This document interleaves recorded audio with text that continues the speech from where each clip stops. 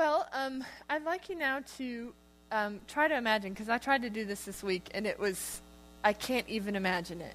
I'd like you to imagine that life without the scriptures, like period. You've never read the Bible. No one you know has ever read the Bible. People you know might believe in God, but there's no Bible. And I want you to imagine the kind of things that you would not know.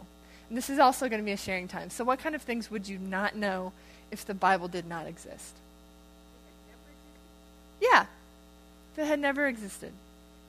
I mean, let's say that it just wasn't kept for us. It just was lost. You know, Jesus came, he did all the things that we've read about, but there was no Bible for us to read today to know that any of that happened.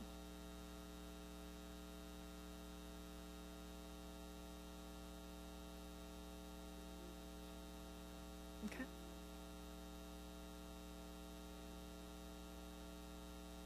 Right. Unless someone had told you who had heard from. Years later.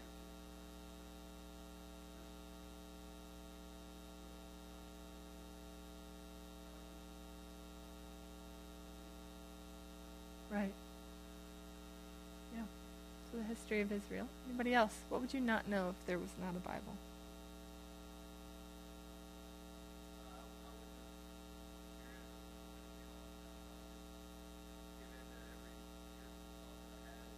Sure.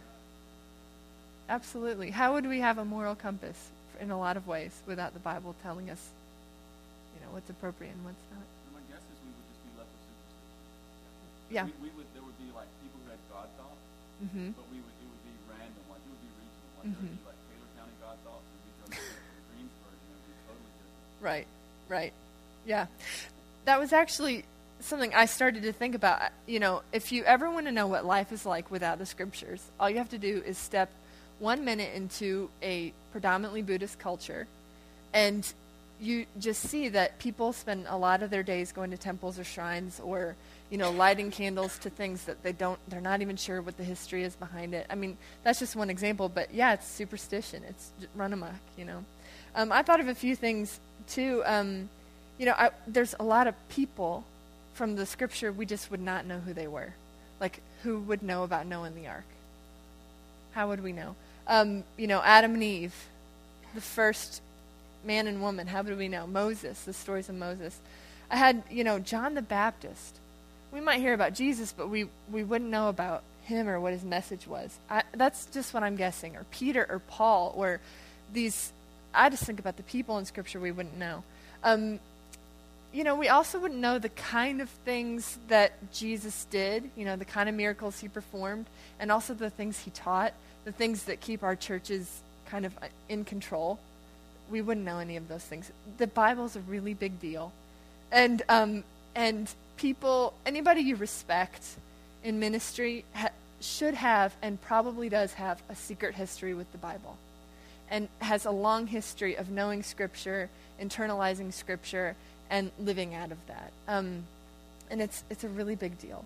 We're going to look at 3 treasures of the Scripture, and these are just 3 things, just off the top of my head, really, and there are hundreds and hundreds and hundreds. But we're going to talk about 3 treasures of the Scripture, and the first one is that Scripture shows us the possibilities of life with God. So we were talking about, it might just be like superstition that we would hold on to. We wouldn't know exactly what heights we could attain with God. I mean, he definitely speaks, and I don't want to undervalue that at all. He speaks to us. We get counsel from him. We hear from him. But it's just not the same as the Scripture. The Scripture it's just so precious, and it shows us what's possible. Have you ever read a Scripture that you read and you think, wow, like how could that possibly be true? Anybody have one? We'll make this interactive too. Anybody have one you read it and you just cannot believe it happened? What's that? Axe head floating? Okay.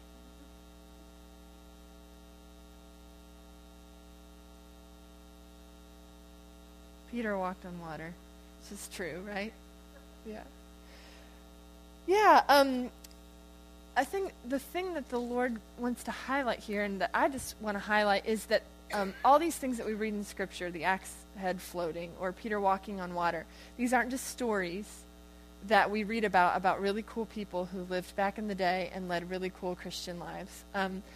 But in fact, they're actually invitations to step into that same realm with God.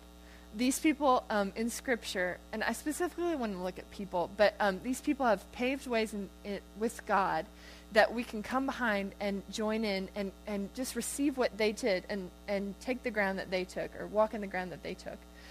When I read about Lazarus rising from the dead, let's start there.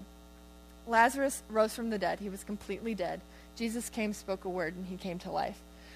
It's not just a story about Jesus' friend Lazarus who came back to life and his crying sisters. Instead, it's actually a reality that dead people coming back to life is possible. It shows the possibility of God. All right, let's look at another one. Abraham and Sarah were old and barren. Their bodies were as good as dead, right? And what message is that really saying? It's not just that two people lived at one time and God cared about them, but that it's actually that barren women with no hope actually have hope because God cares about infertile couples, and he cares enough to bless them with children. Paul was a total God hater. He killed Christians.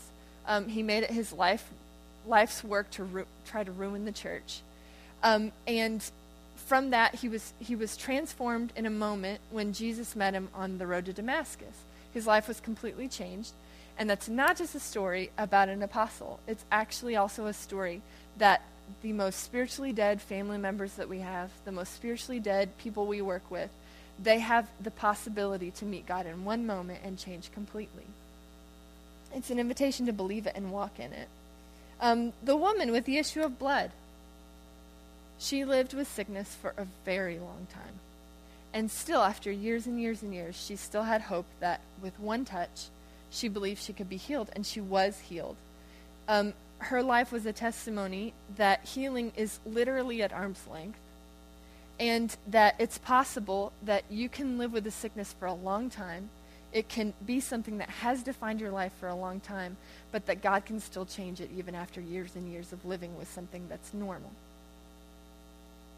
Moses led his own people out of slavery and delivered them into freedom. Moses, man, it's one of the most iconic stories in the Bible, and it's not just material for a good movie. It's actually a testimony that one person can change an entire nation's destiny in just one period of time. David was a humble shepherd boy. He was the youngest. He was no account. He watched sheep. And he was anointed king, which isn't just history. It's actually a testimony that God can choose anybody at any time in the most humble of circumstances from anywhere, and he can make them rise up to the greatest position to lead people or to do something that's bigger than they ever dreamed of doing. That's for you and me too. Peter walked on water.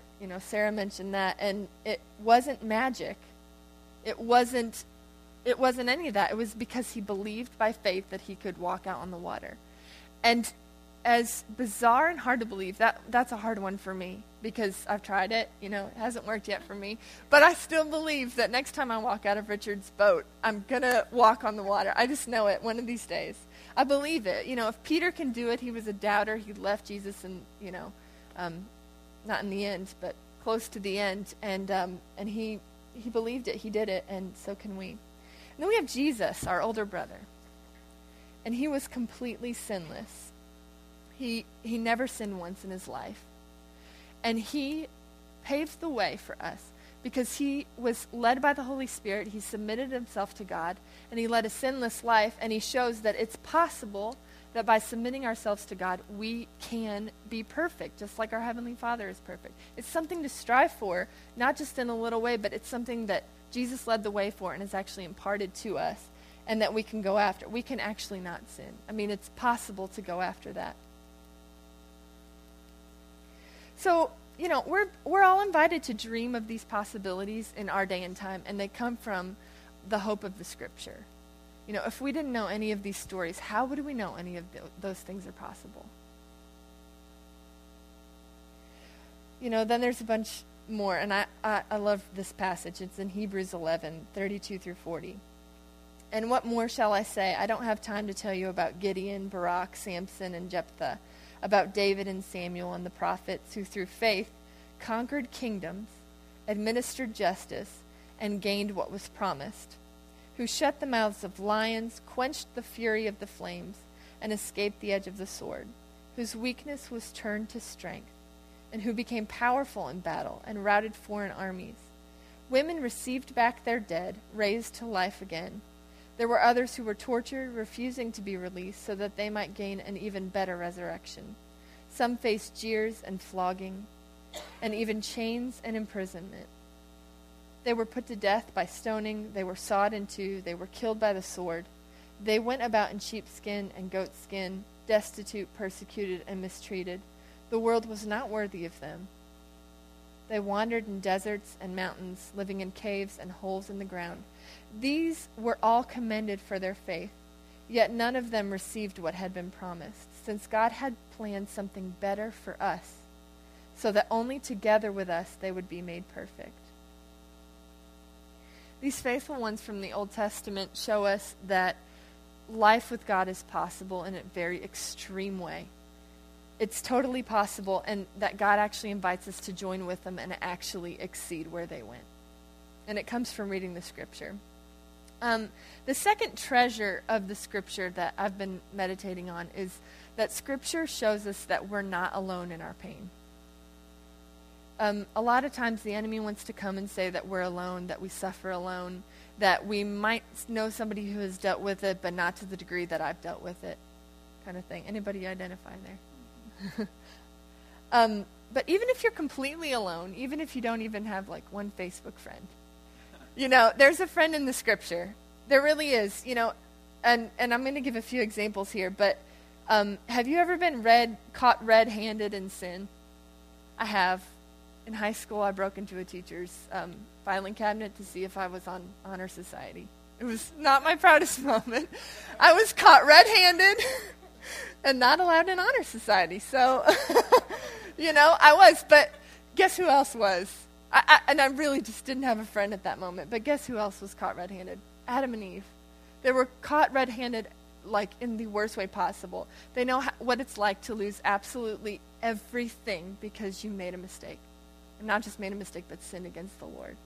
They know exactly what it's like. But their life's testimony is that God still covered them, God still blessed them, and we're here today because of them.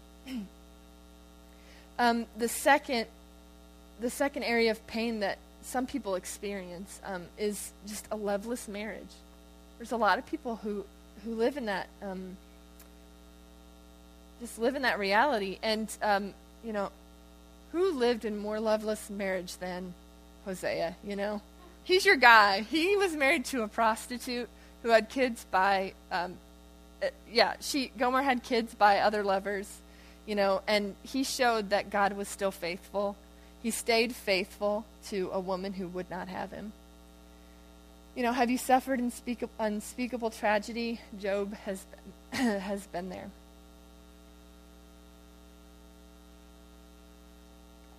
He lost his wife, his kids. He lost everything, his house, his land. And in the midst of it all, he still said, the Lord gives and the Lord takes away, but blessed be the name of the Lord. He shows how we approach unspeakable tragedy, and he's a friend to those who have undergone that and gone through that. Do you suffer with a terminal illness or injury? I like these guys. The two blind beggars outside of Jericho who sat by the road and yelled, "Son of David, have mercy on us."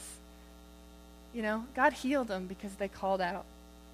And again, they're a friend to those who suffer long term and feel no hope. And they're also a testimony that Jesus will stop for you if you call out to him. Have you destroyed your reputation because of your passion for God? Well, you're in really good company there. You have Jesus and the 12 disciples. And, just countless people have suffered for the Lord.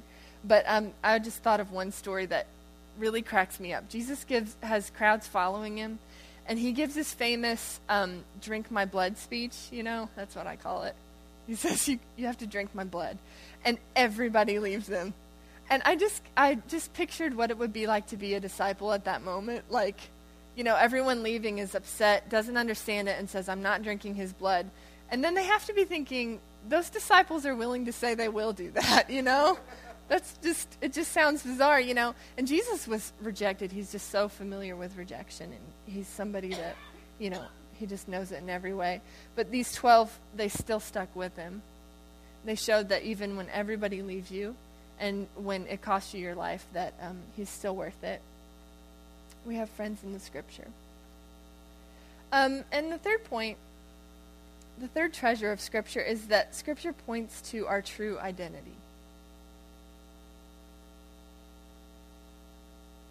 So what do I mean by this? What I mean is, from the time that we're born, people from every side are trying to shape us and trying to tell us who we are, right? Have you ever gone to see a brand new baby and the grandma is already saying what sport the baby's going to play, or this is going to be a cheerleader, or this one always drives me crazy. There's a little 3-year-old child and somebody will say, "Oh, he's such a flirt," I know it drives Hannah crazy too. It drives me crazy. It's how can you tell a 3-year-old child that's who they are? But everybody, we're always being impressed on the outside about who it is. Our parents, they're well-meaning. Your parents tried, everybody. That's all I have to say about that. But your parents tried, and, even if they were the meanest parents, they still tried. But our parents have spoken words over us that were probably life-giving in some ways, but some words that were not life-giving. Or just flippant, sometimes there's words, "Oh, he's my stubborn child." And we grow up with this identity that, okay, I'm the stubborn child. That's who I am. I'm stubborn. Or my teachers tell me that I'm not good at math. And so you can have somebody who's 65 years old and you mention the word math, and the first thing they say is, "I'm no good at math." Right? 65 years old, and this is something that was spoken to him really young. Identity is formed all the time, or we have friends in high school. They're so cruel. We were those cruel people too. And, you pick out one bad trait about somebody, and that becomes their nickname and their whole identity, right? Anybody have a worse nickname than me in high school? I was Big Bird. It's true. It's true. But, it's identity is shaped on us from teachers, from friends, from our parents, from our siblings. Even from pastors, being passed over by a pastor, spoken something mean by a pastor, or even abuse from a pastor can shape identity. We can't say that those things don't affect us. You might say, well, that's just how my dad is or whatever. But sometimes we carry a wound for a really long time because of something somebody said flippantly or even intentionally. But the primary way we overcome insecurity and discover who we really are is by letting the truth of the Scripture wash over us. We can't find our identity in somebody else. I'm the biggest fan of community that there is. I think you should live life with people, but people can only go so far. The Scripture fills the void that nothing else can fill. God will speak directly to you, but there are some things that are just true about everybody that's in the Scripture, and that's true about you too. And it's the primary way we know about what God's opinion is in our life. And so, if you struggle really hard with self-worth issues or identity, the Scripture is the first place you want to go.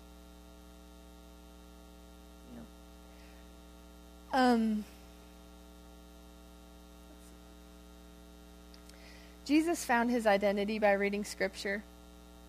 He grew up reading Scripture. It wasn't by magic that he automatically got the download on his iPhone. That didn't happen with him. He had to learn it by reading it. Now, there were all kinds of prophetic words spoken over him. I'm sure his parents did their best to instill what they had heard about him growing up. But he also read the Scripture, and I just think about how, boy Jesus reading along and coming along to passages, the Holy Spirit would highlight something and say, "That's you." And Jesus is a model that, our identity can be shaped by what we read and believe rather than what we hear from the outside or even what we think on the inside. I had one of those life-defining moments. We talked about life-defining scripture in the beginning. When I was 19 years old, I worked at a camp, and there were all these new campers who had just come in, and there was this girl who was about 16 years old, and she was in the foster system, and she's just started opening up to me. I think I was her counselor, about the life of abuse that she had suffered. And I just checked back in my journal today because I wanted to just see what I had written that night about it.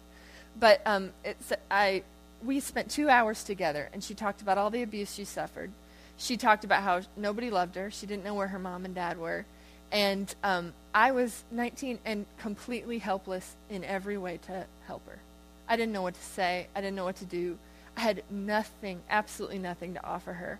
And I walked home, and I'll never forget, it was about a 2-minute walk home, but it was the longest walk of my life, and I just cried, and I just didn't know what to do. And I went to my Bible because I just needed something to make me feel better, and I opened to Isaiah 61. And it was a formational passage for me, and I'll read it to you. It says, "The Spirit of the Sovereign Lord is on me, because the Lord has anointed me to proclaim good news to the poor. He has sent me to bind up the brokenhearted, to proclaim freedom for the captives, and release from darkness for the prisoners, to proclaim the year of the Lord's favor and the day of vengeance of our God, to comfort all who mourn and provide for those who grieve in Zion, to bestow on them a crown of beauty instead of ashes, the oil of joy instead of mourning, and a garment of praise instead of a spirit of despair."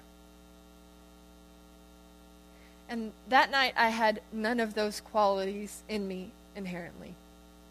I mean, the Lord had put it in seed form, but I had none of those things as fruit in my life, and I had nothing to offer this girl. But this passage shaped my identity to where I now do these things. I'm in contact with brokenhearted, poor people in total darkness, and actually now have the keys to give them, to say how they can be free and how they can walk in the light. And I actually have beauty to give people. And I didn't back then. At 19, I had nothing to give her. I was totally helpless. And the Lord in that moment spoke identity and said, "I will start to give you beauty that you can give to people who are in ashes." And it's what the Scripture does. It's so solid, and it's formational for us. If we're not in the Scriptures, we're just losing out on a huge part of who we can be and who we really are. And by delaying going to the Scripture for our identity, we're delaying our lives in a lot of ways. We're delaying who He wants us to be. Scripture is a treasure. And the last thing I want to end with is just that the Holy Spirit is the one who leads us to the treasure of the Scripture. The Bible's not just a list of great instructions on how to live. Okay, and so I'm going to give you my whimsical list of things that Scripture is not, because I have a few opinions, so don't take this too seriously. But these are my 4 things that Scripture are not. Number 1, it's not a list of instructions on how to be a nice guy. It's way more than that. AKA follow these simple rules and everybody will like you, It's also not, number 2, a recipe book for ministry, Mix 1 deaf guy, 1 part holy spit, and 2 parts mud, and you'll have a healing. Okay? We don't go to find, directions on how to heal people. Number 3, it's not a collection of stories about how amazing Christians used to be. You can't live up to any of it, but weren't they cool? Okay, it's not any of that. It's attainable. Also, fourthly, it's not a secret code that we'll finally figure out when we know enough. The Scripture is accessible to everybody. The more you're like a child, the more you're actually going to receive from it. It's alive. Most of us approach Scripture like we approach an episode of Lost, in my opinion, struggling the whole time to figure out how it all connects, and convinced that we'll never get answers to our burning questions. I'm not bitter, but...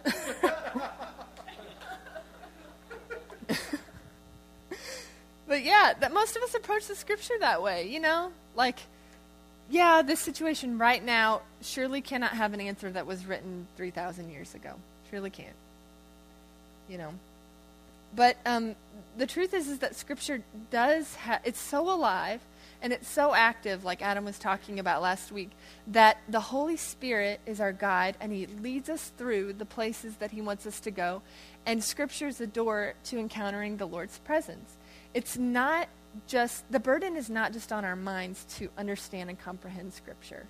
I felt that for so many years, like, okay, I just need to understand this, or I just need to understand, well, let me check the reference that goes back and see how it's all connected. It's very crippling to think that it is under my power to understand the hundreds of pages that are Holy Scripture that are actually alive, because they're not dead. I do well enough to understand, like, IKEA instructions, okay, and those are 4 pages long.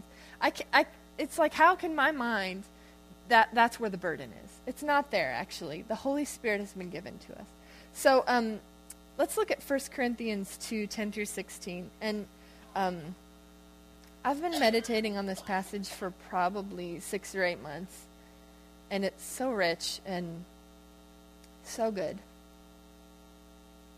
1 Corinthians 2, 10 through 16.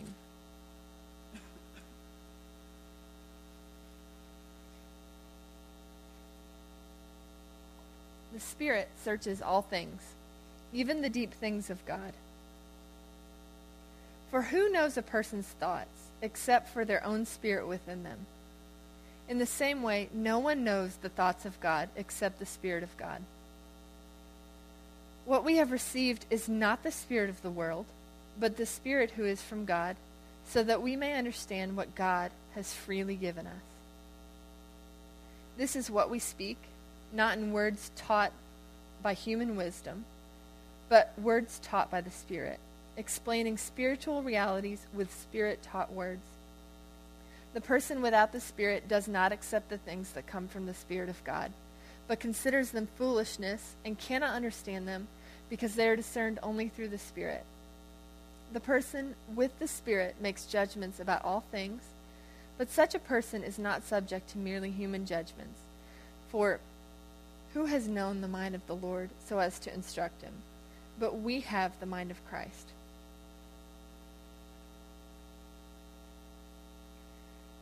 The Holy Spirit's been given to us to know the deep things of God. When we simply approach Scripture with our human mindset and our human wisdom, we're reducing something that's alive to be something that's dead. It's something that we can figure out when we put all the puzzle pieces together. But actually, how the Lord designed it to be is that when I come to read the Word, that I just say, Lord, Holy Spirit, would you show me what you mean? I don't have understanding in this, and I need you to open up the Scripture to me. And the promise is that we have the mind of Christ. The promise is that, we don't have all the experience with God that Jesus did. But we have the hardwiring, almost, to receive things from the Lord and to learn things from the Lord and to understand things from the Lord. Secondly, in verse 12, it says, we've not received the spirit of the world, but the Spirit who is from God, so that we may understand what God has freely given us. It's not just enough to read Scripture and understand truths about Scripture, but it has to take the next step, and it has to take the next step into our personal lives to where we start to understand that what we're reading is for us, and that God's really free with it. He wants to give it to us, and everything we read and every person that we read about in Scripture, it's for us as well. It's been freely given to us. So we're just going to invite the Lord right now to just give us a hunger for the Word and ask Him to start to enliven Scripture for us, even more than we're already there. So Lord, we just thank you for the gift of Scripture. Lord, thank you that we're not left to our own superstition or fleeting thoughts, Lord. And we just receive that gift. And we ask you to fill us with your Holy Spirit, to make us people who don't rely on human wisdom, and to make us people who can see the life that's available in the Scripture.